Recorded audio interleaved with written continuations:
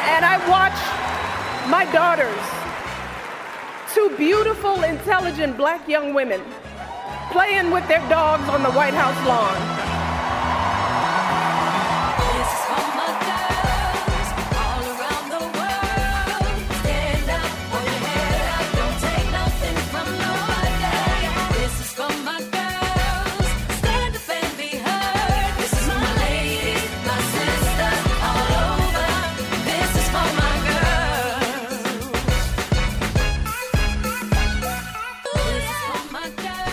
You are listening to WERA FMLP 96.7 in Arlington, Virginia, and this is Enlighten Me.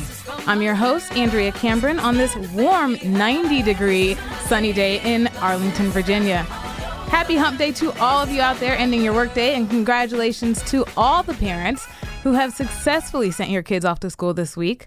On the program today, Rashid Malik. He is a policy analyst with the Center for American Progress. He recently completed research on childcare choices, who has them, who doesn't, and why. Also, we'll talk to him about that as President Obama has repeatedly stated that expanding access to high-quality early childhood education is among the smartest investments that we can make. And later, it's a family affair. For those of you who have sent your children off to school, we'll go to the experts, the kids themselves. As my own children will tell me how they appreciate going back to school. You won't want to miss it. Now, let's take a look at some of the news. Here are some of the stories coming out of Arlington. Arlington will play a bigger role in this year's Marine Cops Marathon due to metro changes.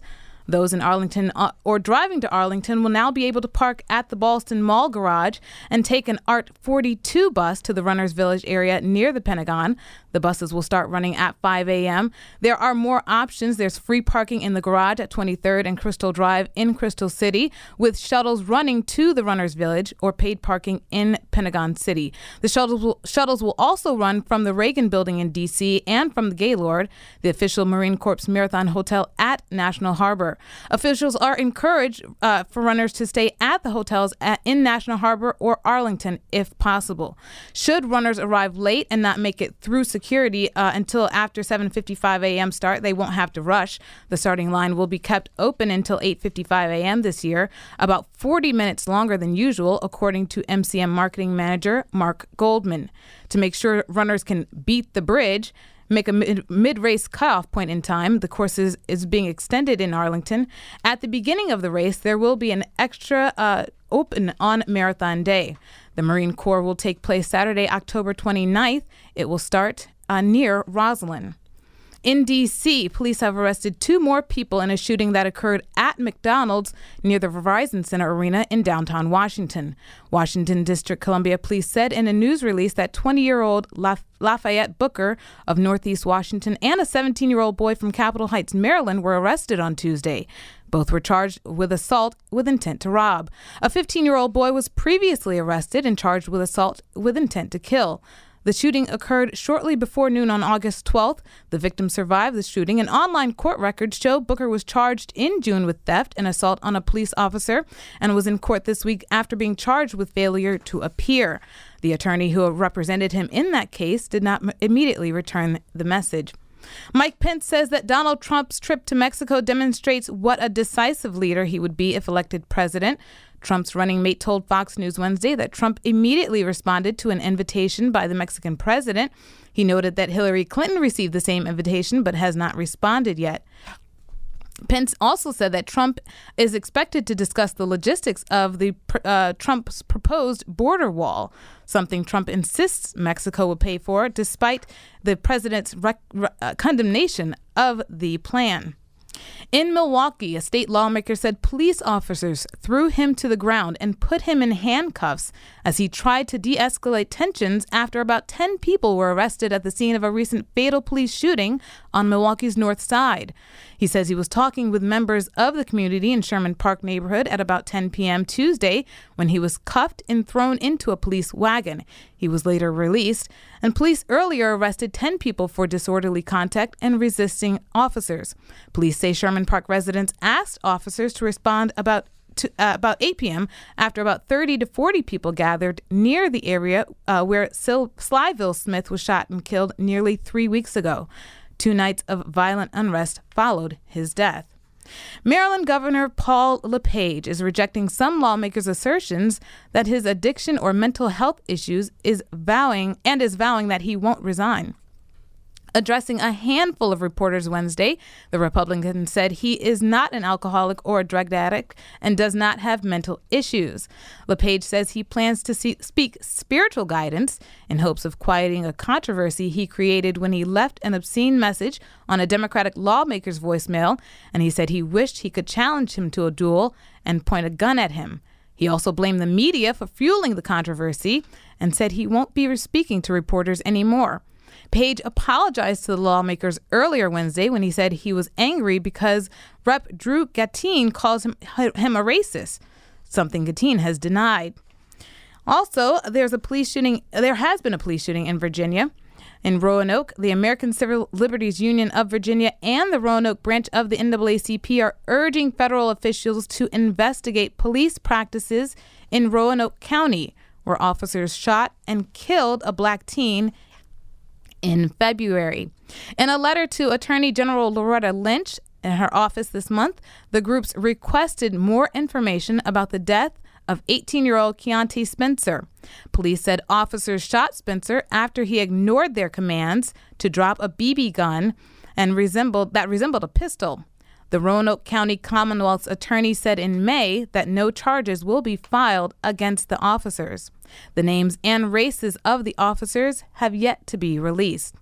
The ACLU and NAACP says they believe Roanoke County police practices target minorities and people with disabilities. Also, Florida State's Attorney Angela Corey, the lead prosecutor on the case where George Zimmerman was ultimately acquitted, has lost her bid for a third term as state attorney. Corey was first elected for the Sunshine State's 4th Judicial Circuit in 2008, and she won re-election in 2012. She lost Tuesday's primary election to Republican challenger and former assistant state attorney Melissa Nelson, who ran as a conservative, yet promised to rein in some of Corey's alleged excesses as a prosecutor. Nelson won decisively in all 3 Jacksonville area counties, according to Florida news station WOKV in Duval County. Nelson got 65% compared to Corey's 27%. In Clay County, the results were 64 to 23%. According to Florida Times Union, Nelson must now defeat write-in candidate Kenny Lee in the general election on November 8th to secure the state attorney position. There has been senators who support President Dilma Rousseff are submitting a request to separate the upcoming decision on whether to remove her from office and to ban her from further protests in 2 different votes.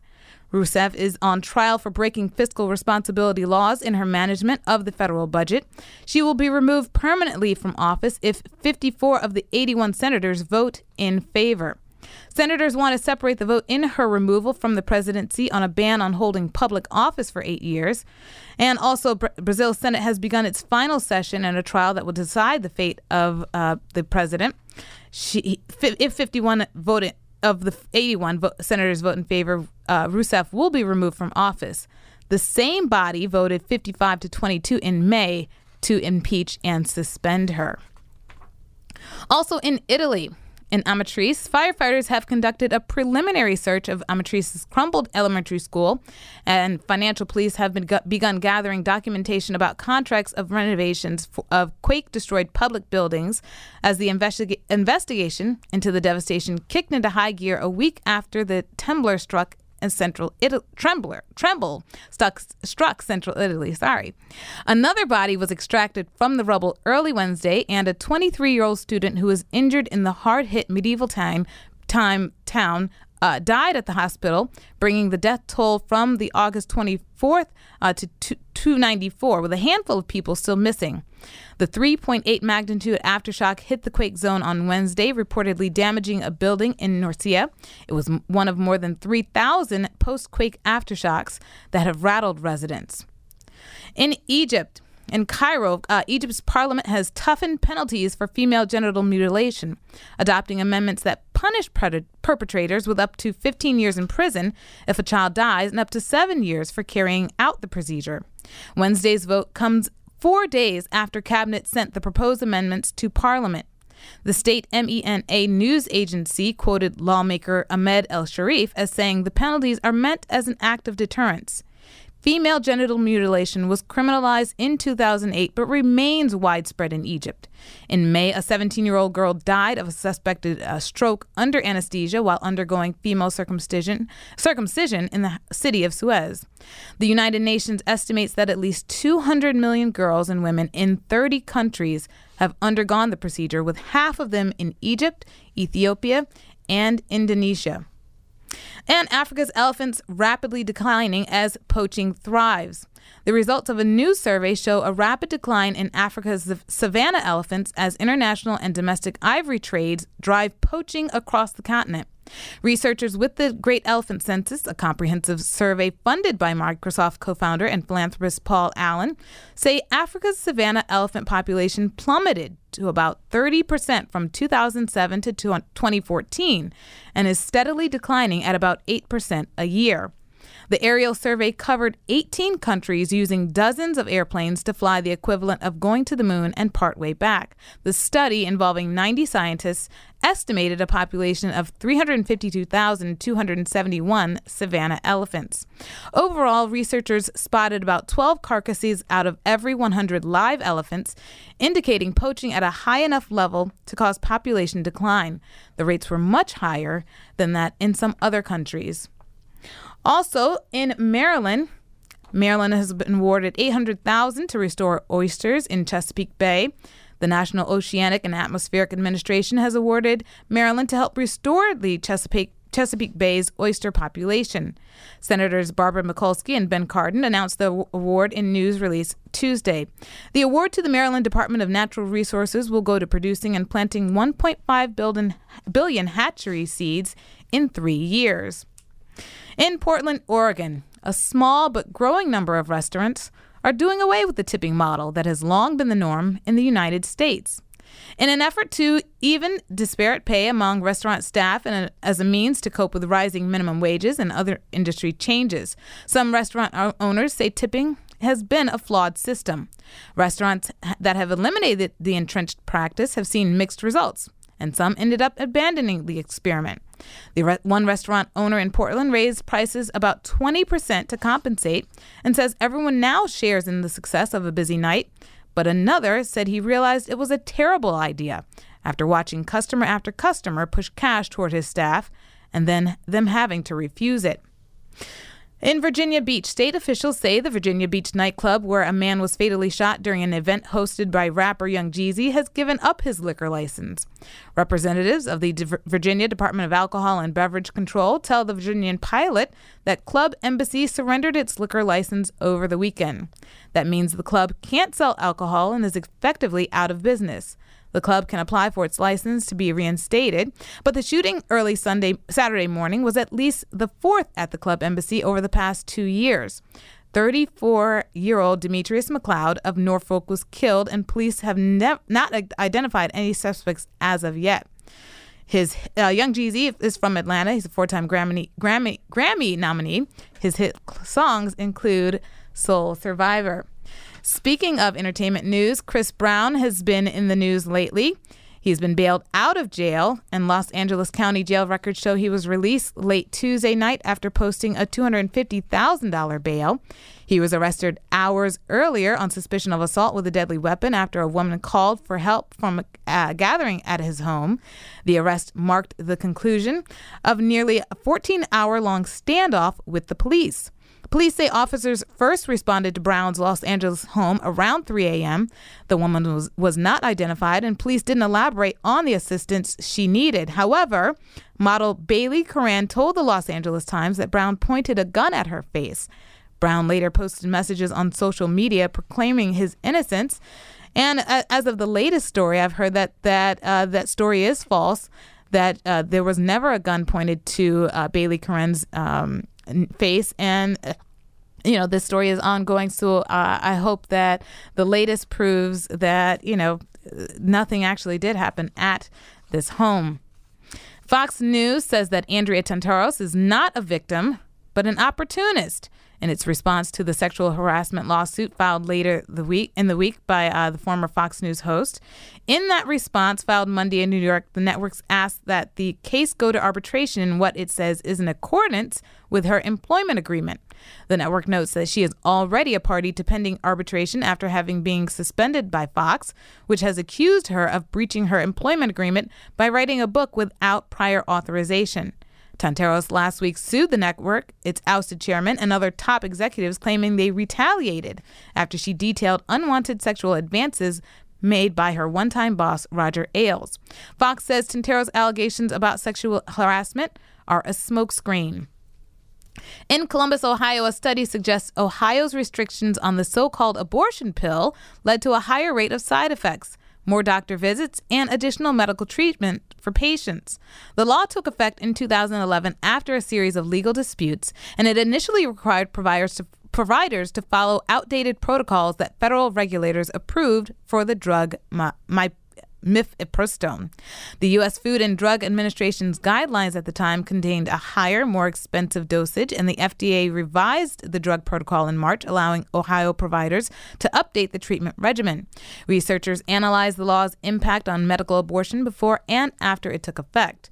They found more women who took the drug after the law went into effect required additional treatment to complete their abortion. Also, classroom exercise equipment has benefit for students, studies show. It's the era of students in motion, and gone are the days when they had to sit still until gym class or recess. Enter some K through 12 classrooms across the country, and you'll find exercise balls instead of chairs, standing desks instead of sitting ones, and movement welcome, even in math class. After a one-year pilot program that used pedal and standing desks at Oak Ridge Elementary School in Arlington, Virginia, teachers noticed improvements in students' concentration and cooperation, Principal Lynn Wright told CNBC. All right, and also, in a little bit of lighter news, the Going Out Guide for Northern Virginia, this week, September 1st through the 7th, in Arlington, the Opera Nova concert. As this concert is sponsored by the Women's Club of Arlington. It is located on 700 South Buchanan Street in Arlington, Virginia. Go to www.arlingtonarts.org. The price is pretty cheap. It's $3 to $5. And so reservations are required. Sorry about that. So reservations are required. So go to arlingtonarts.com. All right. And also, a tropical storm watch is in effect for the southern half of Georgia's 100-mile coast and a stretch of North Florida's Atlantic region. The National Hurricane Center issued the watch Tuesday morning for coastal portions of southeast Georgia and northeast Florida. It means tropical storm conditions are possible within 48 hours from south of Darien, Georgia to St. Augustine, Florida. The watch area includes the Georgia cities of Brunswick and St. Mary's, and the tropical depression in the Gulf of Mexico is forecast to strengthen to a tropical storm before making landfall Thursday night or Friday morning along the northwest coast of Florida. The storm is expected to cross northern Florida and southeast Georgia on Friday. All right, so coming up, guys, I have Rashid Malik. He is a policy analyst for the Center for American Progress. You will not want to miss it. We're talking about childcare choices with school starting this week. What happens when you don't have those choices? This is all coming up on WERALP, Arlington, Virginia, 96.7 FM. All right, so... Do you love all things grilling and barbecue? Then come hang with us at the Smokehouse. I'm Jackie Stephen. And I'm Jim Block. Join us for interviews, music, recipes, equipment tips, and so much more on the Smokehouse. Fridays at 8 p.m. on WERA 96.7 FM.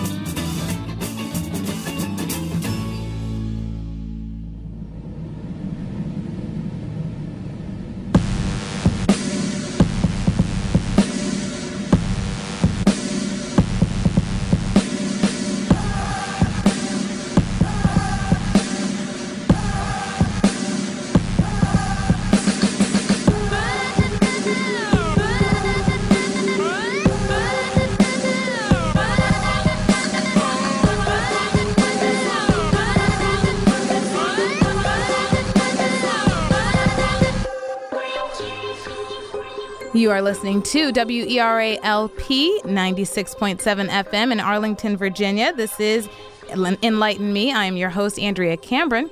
Rashid Malik is a policy analyst for the Early Childhood Policy Team at the Center for American Progress. He previously completed a graduate study internship with the Poverty to Prosperity program at American Progress, focusing on strengthening the social safety net, including Social Security disability insurance and unemployment insurance systems.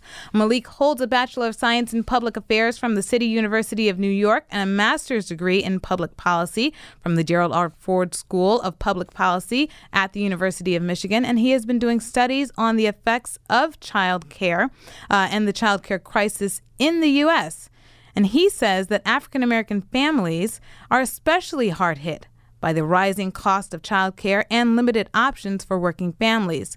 He joins us now. Thank you so much for joining us today, Rashid. Thanks for having me. All right, so talk a little bit about what you've uncovered in this study. You did a study on African American families and how they have to essentially work more, earn less, and face difficult childcare choices. Talk about some of the things that you discovered in that study.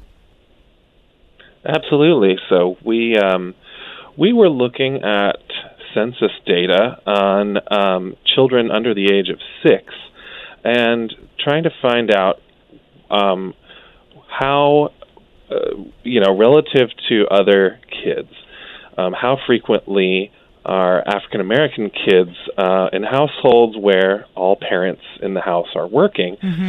That turned out to be 75%, or 3 in 4 children under the age of 6 are in homes where all available parents have to work outside of the home. That's about 63% for all other kids. And what this means for a lot of African American families is they're facing this double burden of having to work at higher rates, but very often for lower wages relative to, especially relative to white non-Hispanic families. And so we have a child care crisis really for all American families, but this puts African American families in an especially difficult position. Yeah, there's an interactive study on Center for American Progress that I really want people to go see. It's the hidden cost of a failing childcare system, and it details that the average annual cost to have 2 children in childcare is almost $18,000. And that leaves many families to choose between spending a portion of their paycheck on childcare or finding some less expensive and possibly lower quality childcare, or leaving the workforce altogether. And that compounds even more issues when African American families leave the workforce, especially when both incomes are needed or one income is needed. Talk about how that plays into the stresses that African Americans have to deal with in trying to figure out how to come to grips with the childcare choices that they face. Well, many families are, when they've have especially 2 young children, they have these really steep costs. I mean, especially in our part of the country, here in the D.C. area, we have for many child care centers, the cost of care for 2 kids of those ages is going to be even more than that 18,000 number, because that's a national average. And so you have oftentimes young families really trying to get their financial footing, and maybe they want to be saving for the future and thinking towards long-term costs of hopefully for college for their children and retirement. And what child care amounts to is pretty much like a second mortgage or a second rent for a lot of families. In many cases, it would be more than the cost of rent if you have an infant and a 4-year-old.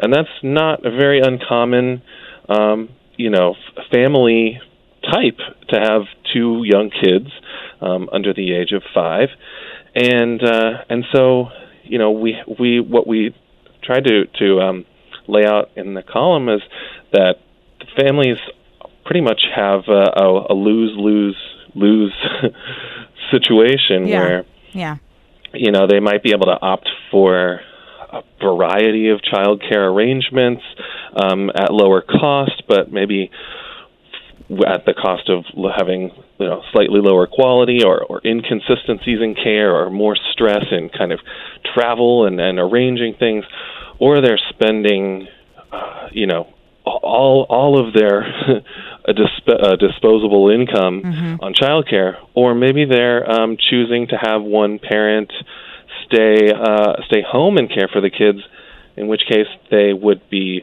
forgoing not just the salary or earnings that they're leaving on the table, but the ability to save for their retirement, and to build on those earnings and their wage growth over time. And those things, when you're young, really, really compound later in your life and in your total lifetime earning potential. And in some cases, where you can go on to the hidden cost of the child care crisis calculator, and you can see that depending on the age at which you leave the workforce and how much you're earning, this can reduce your lifetime earnings by 20-30%. It's often several times more what you think it would be, sometimes in the hundreds of thousands or even millions of dollars over your life. Yeah, and most people don't know that. Most people don't know that, when they say, they're going to take off to take care of their kids, or they're going to, get out of the workforce for a little bit just in order to, raise their kids. They don't understand that, compounded, that reduces your earnings over your lifetime and sets you up, essentially to fail, especially for minorities who are, don't make as much money, who, work in professions where the income is less. Talk a little bit about how that affects, families and the stress that families endure as well. That's right. For families of color, what we've found in the statistics is that the median African American household income is 40% lower than the median white household income, and that over time really builds up a huge disparity. My co-author on this article, Jamal Hagler, is with CAP's Progress 2050 project, and Progress 2050 looks at demographic shifts and how policies need to address the fact that by 2050 we will be a majority people of color in this country. Right now, it's majority of children under 5 are actually non-white, and so we need to address these disparities. We have a tremendous not just income gap between families of color and white families, but a wealth gap, and so the income gap over time, with these different challenges that families of color will face, can really, really stack up against people. Yeah, you're talking about what is important to minority families when it comes to the education of their children. In that Center for American Progress study, there was a survey done on the most important election issues facing Black and Hispanic women. The economy, jobs, healthcare, immigration, and race was one of them, but education was also a huge issue for minority families. Talk a bit about how this will play into the election season and how the candidates have, put together their platforms for education, especially early childhood education. That's really, in my mind, been elevated in this campaign, and I think that's great. The fact is that for every dollar we spend on early childhood, we really, as a society, we get about $8 to $9 in benefits as a kind of return on investment. And that's a long understood fact about early childhood investments.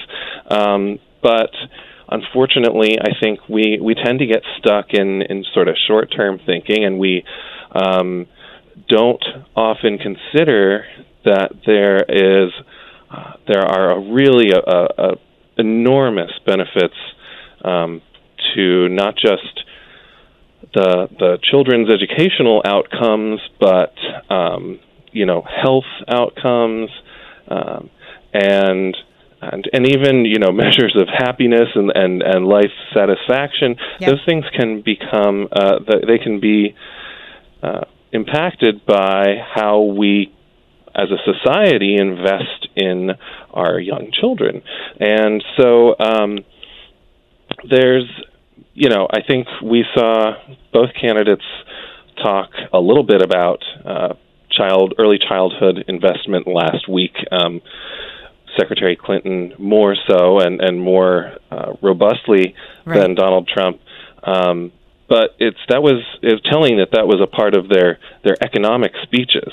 This is not solely just a matter of for women or mothers, although oftentimes that's the piece of the electorate that the candidates are speaking to, because women vote more than men and oftentimes are responsible in their families for some of these economic decisions. Yeah.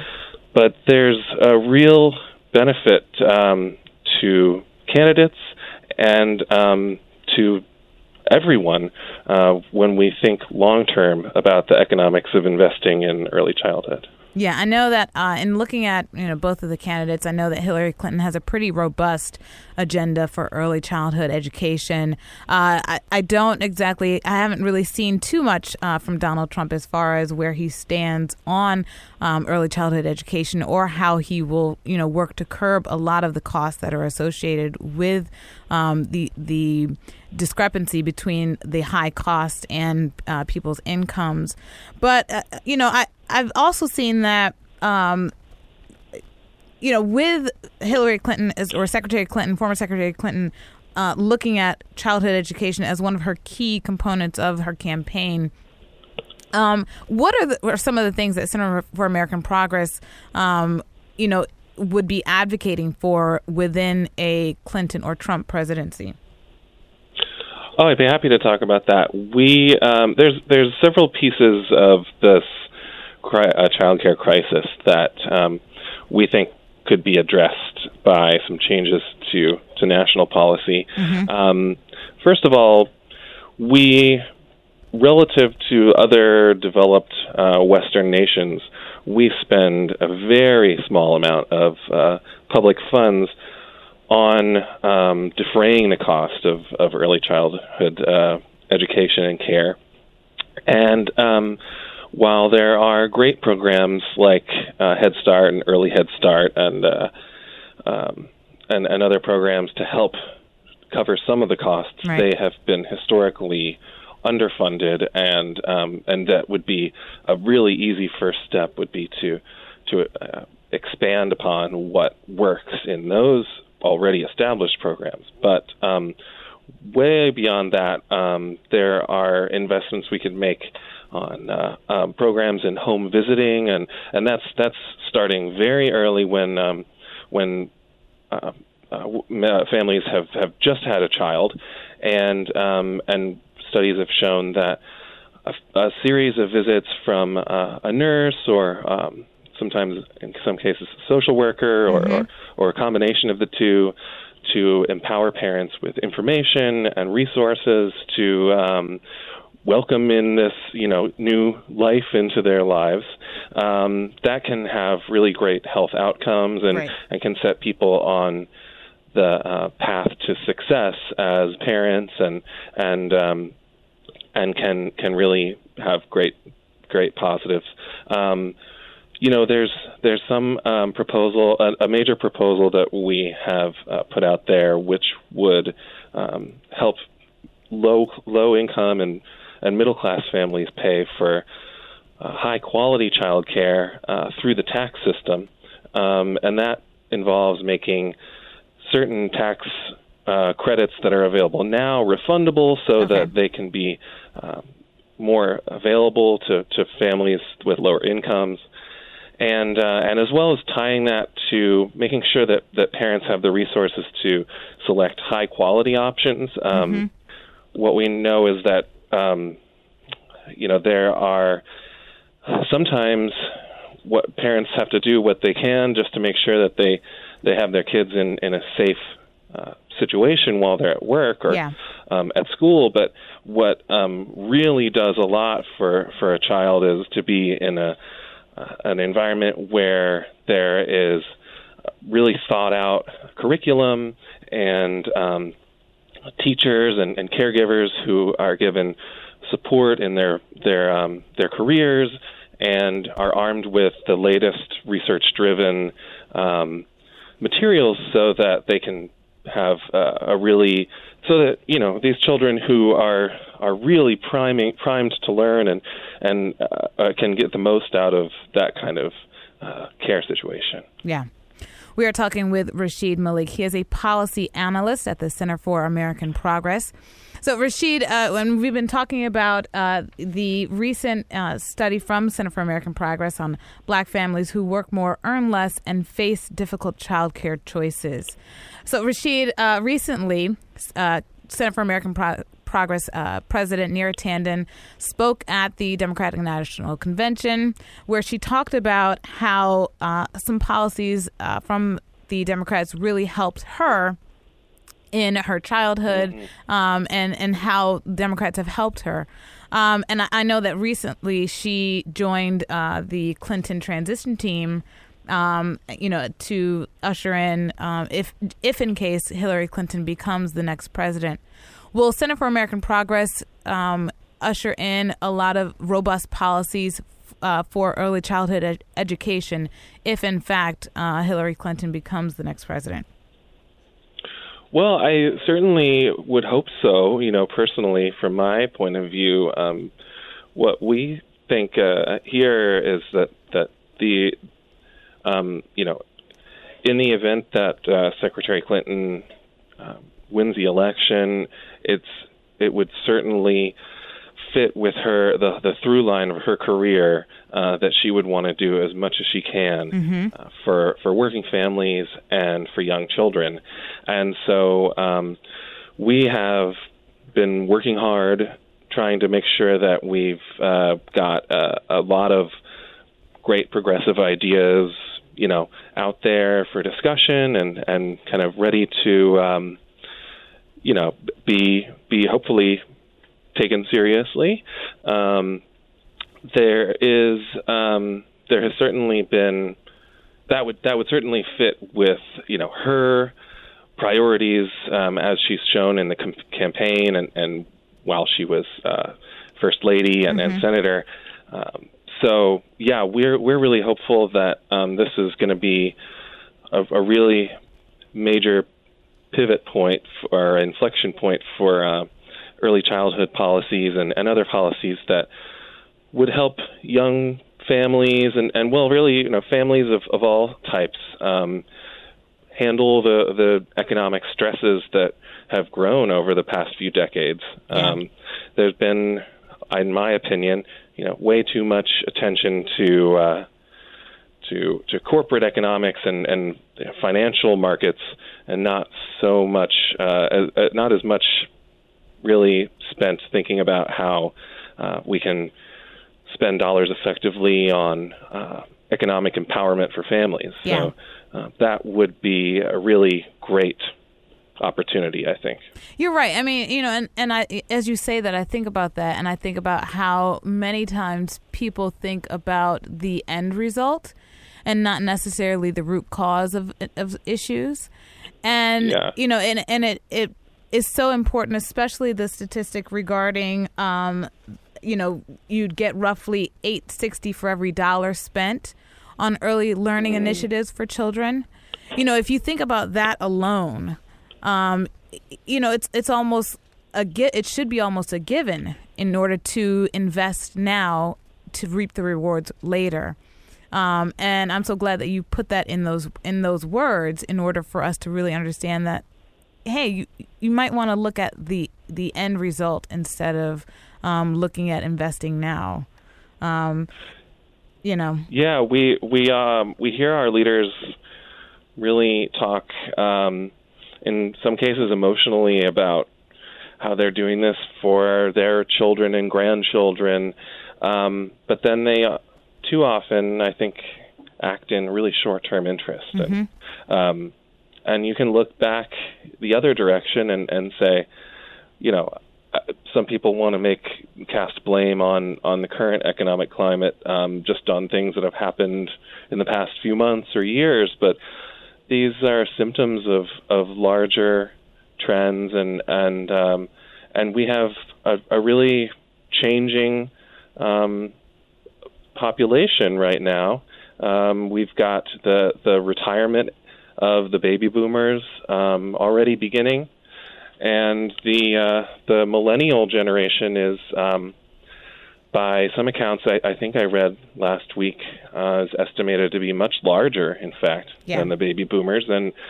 And there's all kinds of reporting that you can find on baby boomers, some of it more spurious than others, but there's certainly been later family formation and higher student debt and a whole bunch of new challenges that we have to think about these things now, or they can snowball and bring about big problems over time. We also need to think about children who are young now as, eventually the future leaders right. and workforce kind of tomorrow. Hopefully they have plenty of time to play and learn in the meantime, but eventually they will be the economic engine of this country, and so that really that's what really puts into perspective that $8.60 for every dollar spent. Yeah. We're talking with Rashid Malik again. He is a policy analyst at the Center for American Progress. He did a study recently on how African American wages have been low. They work more and they face difficult childcare choices. Rashid, one more thing before we head out.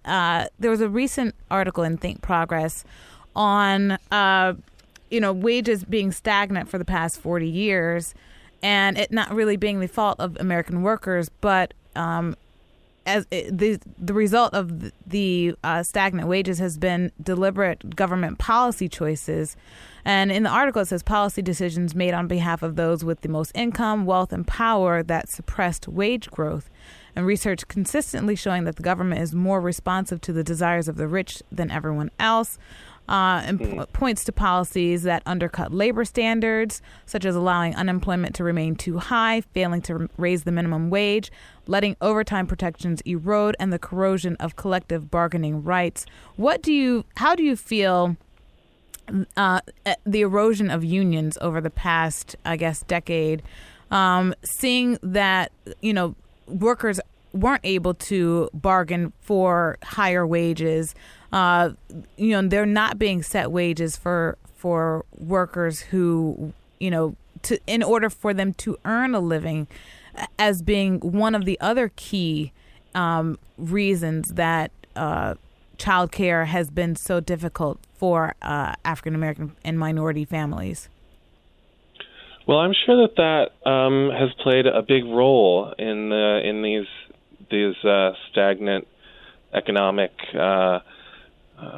indicators. There's certainly we've seen a decline in union membership, and I think one thing that we may overlook sometimes is that not only do unions fight at the bargaining table, but they have historically been a really important political voice for families, for working families, for people who don't usually get a seat at the table. And so that's, I think, I would really hope that we see a resurgence in maybe a new 21st century labor growth movement. This does get at these policies are kind of at the intersection of work and family, and so as we've seen, more women join the workforce over the past 50 years, that's coincided with declining union membership, and probably not coincidentally.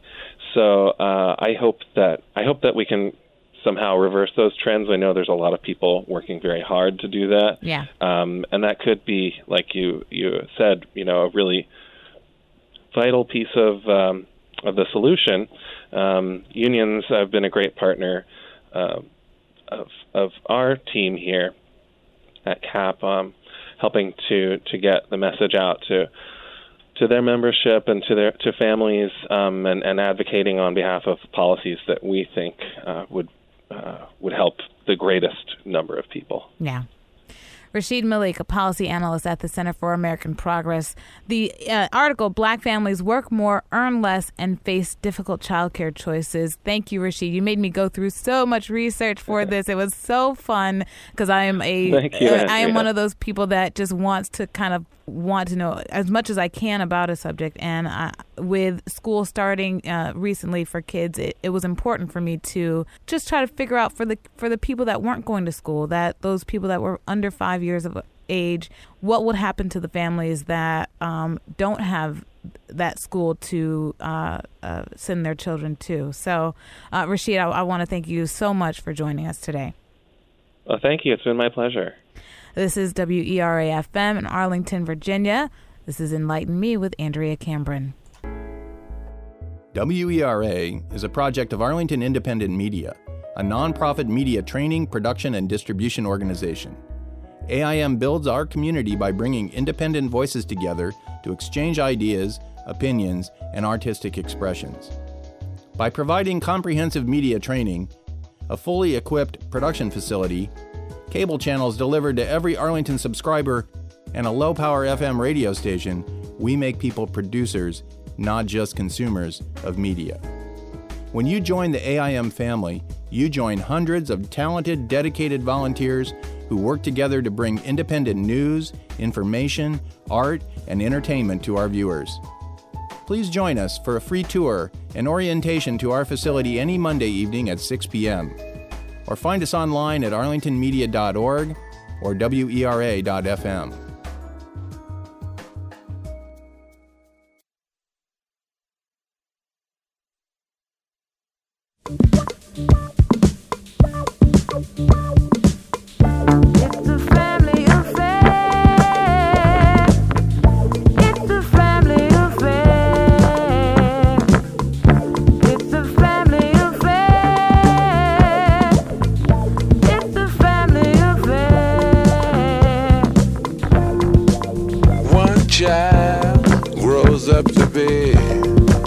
Somebody that just loves to learn, and another child grows up to be somebody you just love to burn.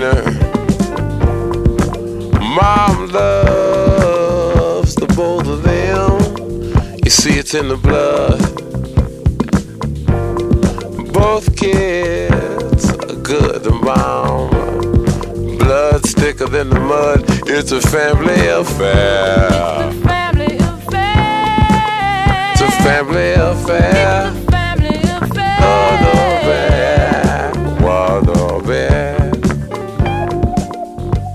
Is everybody here? You gotta talk like this. Hi, everybody. Good afternoon. Good afternoon. Okay, you can go. Welcome to the show. All right, so you guys have fun today? Yeah. Are you excited for school? Yes. Red. Are you excited for school? Red. Green, What? Red. I did the colors. You want to do colors at school? Yeah. Okay. For show and tell. Oh, you like show and tell? Uh-huh. What are you going to show the teacher? My backpack. Oh, what kind of backpack did you get? An owl backpack. An owl backpack? Uh-huh. What are you excited about for school, Sasha? Because I don't know. You don't know?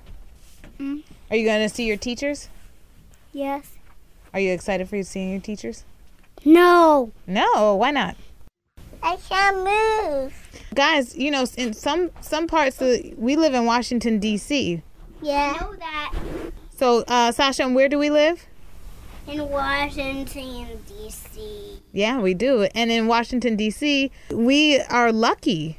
A lot of kids don't get to go to school at 3 years old because a lot of kids don't have programs like the ones in Washington, D.C., where kids get to go to school at 3 years old. You and Akmarie are really, really lucky. So you should say, thank you, President Obama. I can smell this. The microphone? Mm-hmm. What does it smell like? Gum. Ew. Gum is disgusting. Akmarie, are you excited about going to school? You said gum was disgusting, right? So I can't go to school. You can't go to school? I need to put my microphone up. Akmarie, Huh? what are you doing? I'm pooping. Oh, no. What are you doing? How you doing? Akmarie, are you really pooping? Mommy, No, how you doing? don't poop. No Mommy. pooping. No pooping, Akmarie. You can't poop. You can't poop. You gotta hold it out, Marie. Go hold it. Okay. I need to get off this chair because this chair's too big. So, do you think this was a good show? Yeah? Yeah.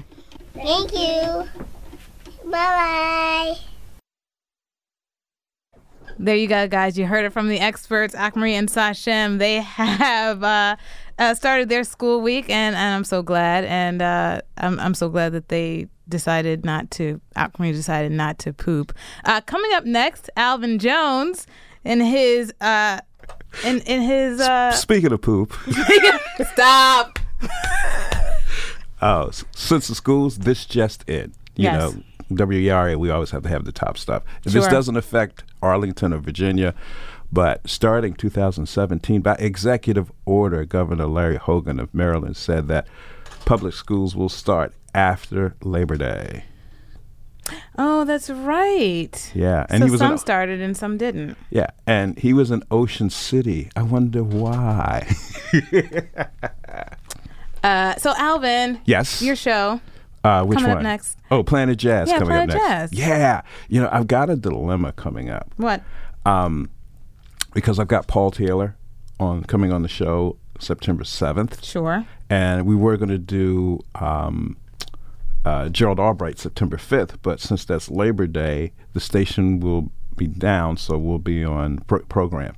So okay. Now the folks with Gerald Albright want to do September 7th. So the question is, can I do two saxophone players debuting their new CDs on the same day? So here's the thing I'm going to have to do. I have to call Paul Taylor's people first to see if they would have a problem. Then I have to call Gerald's people second to see if they'd have a problem. Sure. But any way you look at it, it's no problem. Because either they're both going to be on the same day or we'll have them on different days. But jazz is next. Yes, Planet Jazz. Okay. It's a world of jazz. All right. We'll be back to close out the show. Thank you, Alvin. Hi, I'm Hannah Kabede, host of Tasta Live Talk Radio every Saturday at 2 p.m. on WERA 96.7 FM in Arlington. Tasta is trauma awareness and support through the arts. The show is live and listeners are invited to participate via text, Twitter, and Facebook. I discuss different topics each week. I invite guests and share stories and helpful information from various resources. This is a show about putting a spotlight on trauma survival from a multicultural perspective. Be sure to tune in every Saturday at 2 p.m. on WERA 96.7 FM. All right, so thank you guys for joining me today. This has been Enlighten Me. You are listening to WERA-LP in Arlington, Virginia, 96.7 FM. Catch you next week, Wednesdays from 4 to 5 p.m. Alvin Jones is next. All right, catch you guys next week.